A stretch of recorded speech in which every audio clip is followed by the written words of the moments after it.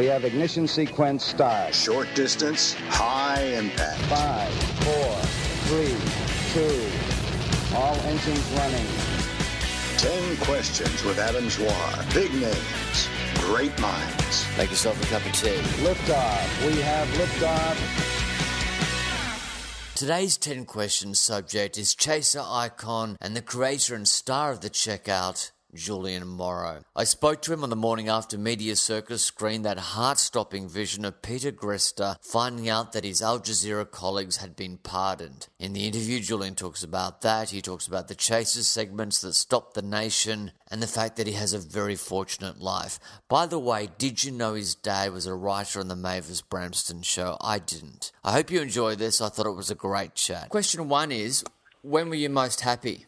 I would say that probably my happiness. Well, look. I mean, I think in one sense you're happiest as a kid because you don't realise how the world works and you're just in your own little bubble. So it's a form of acceptable egotism to just be doing whatever you do and not really having any responsibilities. But I would say that the last few years with doing work that I enjoy and having and watching kids grow up while a juggle and busy is probably the time that I've been most happy. But I've been pretty lucky on the happiness front. I feel like I've been had an unfair run of luck in terms of not encountering a whole lot of misfortune in my life, and so I get a lot of good happy times. It was here that Julian and I got into a conversation about collective happiness versus individual happiness and the formula for creating a successful team like the Chaser. It's a funny thing, the mix between an individual pursuit and a group thing. Obviously, the Chaser has been a group enterprise, but with made up of a handful of extraordinarily self-centered, arrogant and selfish people.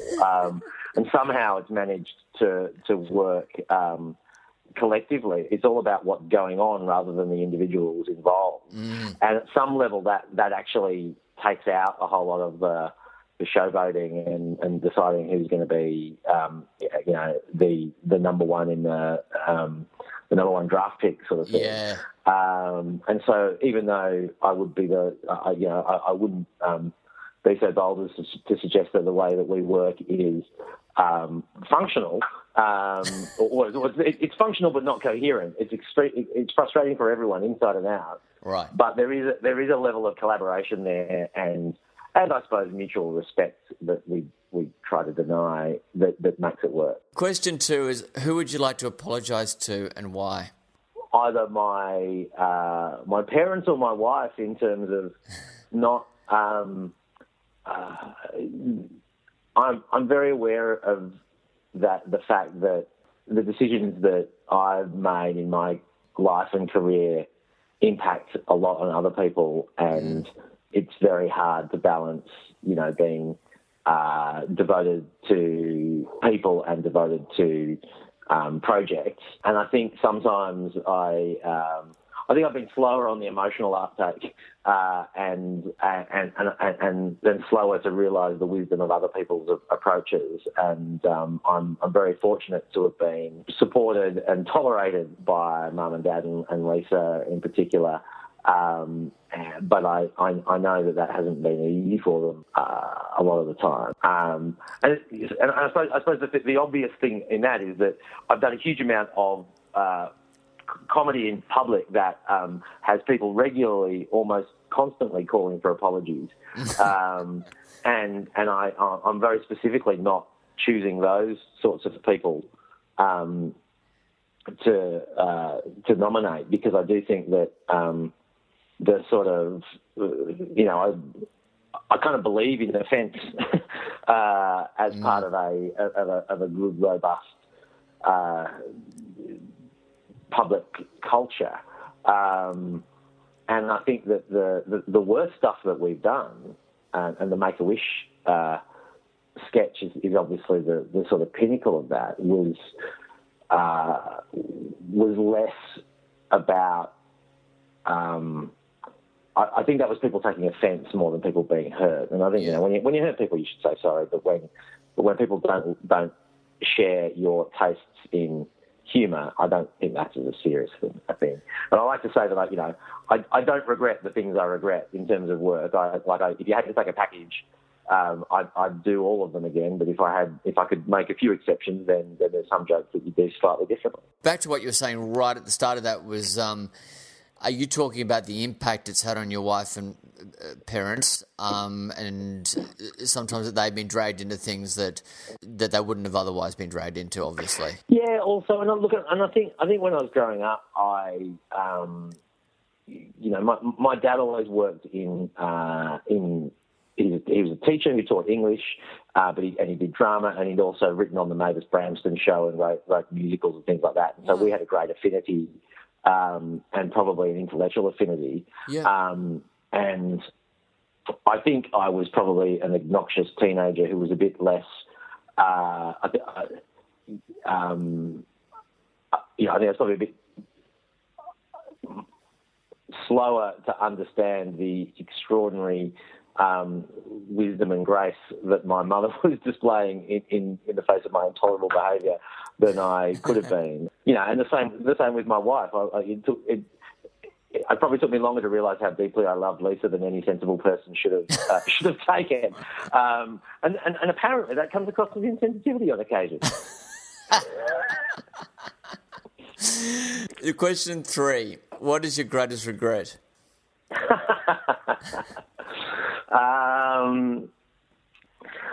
Look, I would have made a minor script edit to the Make-A-Wish Foundation sketch. Right. Are you going to tell us?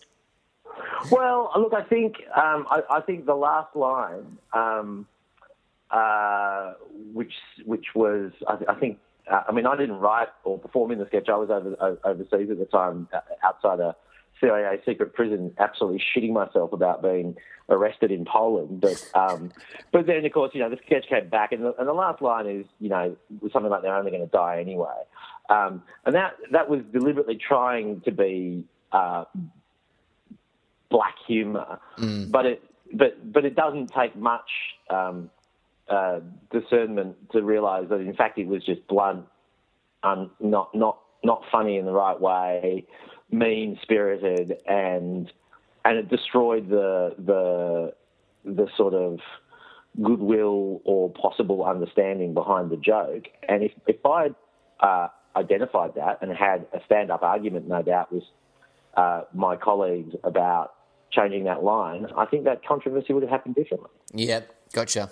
But I don't regret, for example, saying, the line, again, I didn't write it, but we were part of the process in the, what was it, the eulogy song, saying Stan Zemanek, whose cancer was, his opinions were as toxic as his brain, and he died of brain cancer. And I suspected his widow, a few days. Well, I told her that it was going to happen beforehand, and then spoke to her afterwards, and she was upset by that. And I don't regret making that joke, because I thought that was, fair game. But the Make-A-Wish one obviously touched a raw nerve for people who'd suffered very deeply, and comedians' jobs should not be to add to that sort of pain, and that could have been fixed by a minor script edit. I think the idea that the whole sketch should have been done is silly, but if you're gonna sort of go out on national television and walk the tightrope, then you've got to be very sure-footed and work. It's amazing that you actually rang Stan Zemanek's widow. That takes a lot of guts, I reckon, to just ring her up. So you rang her up and warned her, did you? Well, yeah, because it had been raised, and I said, well, look, I think this joke's okay, but I understand that if you sat down to watch a comedy show, and I don't imagine that we are the natural viewing choice of the Zemanek family at any point, but if it happened, and it sort of came from nowhere, and then I can see how that, as the human experience of that could be quite, sideswipe you. And I thought, well, okay, better to call than not. And the reality is, if you're willing to put it out on national television, then by definition you're willing to put it in front of people who might be affected by it. And I'm more than happy to say that to their face. I took a call from Peter Brock's one of Peter Brock's daughters, who and it was quite a nice conversation actually, because she was upset by the joke, but also but not angry about it, and understood that it wasn't a swipe at her father. It was just a joke, and I tried to convey that I was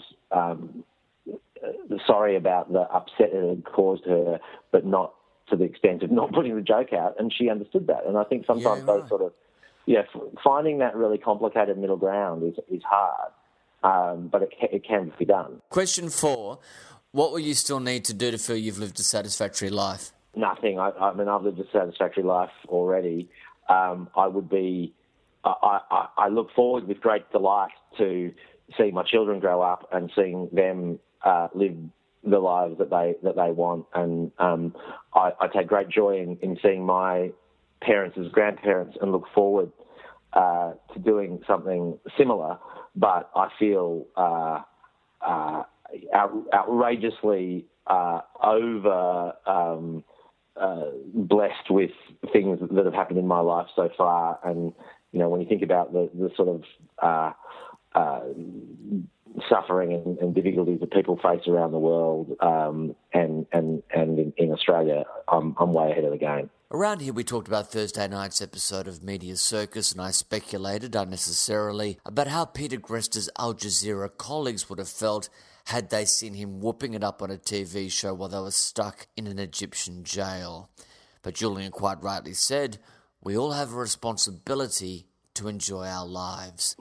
Laughter and enjoying yourself is very important, and it's very important in the hardest of times as well as in the best of times. I think it's a natural human inclination, and if people think that making jokes about stuff means that you're incapable of being serious, then that's actually their limitation, not yours. And something tells me that I mean Peter, it was palpable how little he cared about his own fate, because he knew that he was out, that whether he can travel around the world as a correspondent, though absolutely vital to his career, is in the even grander scheme of things immaterial, and he knew that. So I think that somebody who inherently understands that, if he seriously thought that his colleagues would have been appalled or taken offence or objected to him doing that, a program like that, he wouldn't have done it in the first place. It was a flippant... oh, yeah, it's totally true as well. I mean, that was the first thing that was occurring to me, and that was the sort of joke I made. It's like, this amazing, profound thing has just happened right after we did a game about puns. That's right. Question 5 is, who is the person who most influenced you and how? It's hard to narrow it down, but sure, I mean, it has to be my father in terms of he's a teacher who works in the arts, and that's ended up being the career that I've had, sort of, doing entertainment-y stuff. So I think the exposure to his work as a writer and director, and at every level from school right up to full-scale professional productions, and that's the sort of that's like the apprenticeship I didn't know I was having when I was growing up, and obviously that's been that saved me from being a lawyer. So that's been profoundly significant experience. But it's one of those things you always feel difficult narrowing it down. But I think it has to be that. I think it's really interesting seeing second generation professionals in any field, really. You do sense that there's a whole lot of information you're imbuing as a kid that you suddenly, so you do, once you actually arrive in that profession, you do have a whole lot of skills you didn't know you had. That's it. Yeah, that's right. I mean, it wasn't something that was on my radar. And in fact, the only reason I got involved with The Chaser was because I didn't do any of the uni reviews or or publications at uni, and kind of thought, I think I missed a trick there. And I kind of made a little promise to myself that the next time an opportunity came along, I would I'd go for it. And it just so happened that Charles said, "Oh, I'm thinking of starting a newspaper. You should be involved." And that was the Chaser. So Wow. I hadn't prepared for it. It's just that I'd been prepared for it without realising. Question 6 is, when was the last time you cried and why? Oh, look, it was... Look, tears were shed on Wednesday night because in the Peter Grester situation. And, it was just the raw emotion of it. And I suppose the sense of something... being a bystander to something profound happening, it was just palpable, and I suppose, it was just it was an amazing thing to witness. I mean, I cried watching it, so I can't imagine what it was like being there. Yeah. It's a bit of a blur, but and it was obviously it was kind of fleeting, but that was pretty profound and unexpected.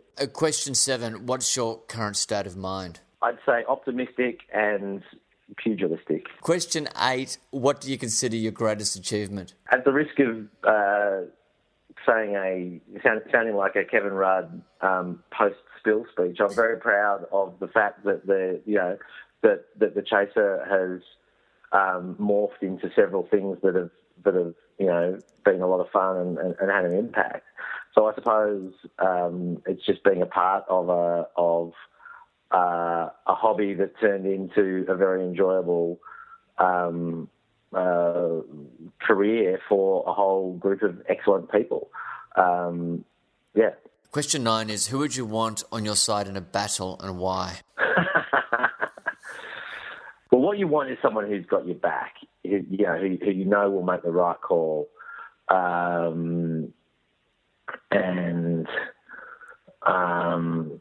Let me... I don't know. Julian couldn't think of anyone, so he started talking about the army of lawyers who accompany him during his various legal disputes and how he knows when he's got a good one. You pretty quickly suss whether they're protecting themselves or trying to help support you, and that's a big difference. Right. The last question is, what would you like your last words to be? Well, that was fun. We have ignition sequence start. Short distance, high impact. 5, 4, 3, 2. All engines running. 10 questions with Adam Zwar. Big names, great minds. Make yourself a cup of tea. Liftoff. We have liftoff.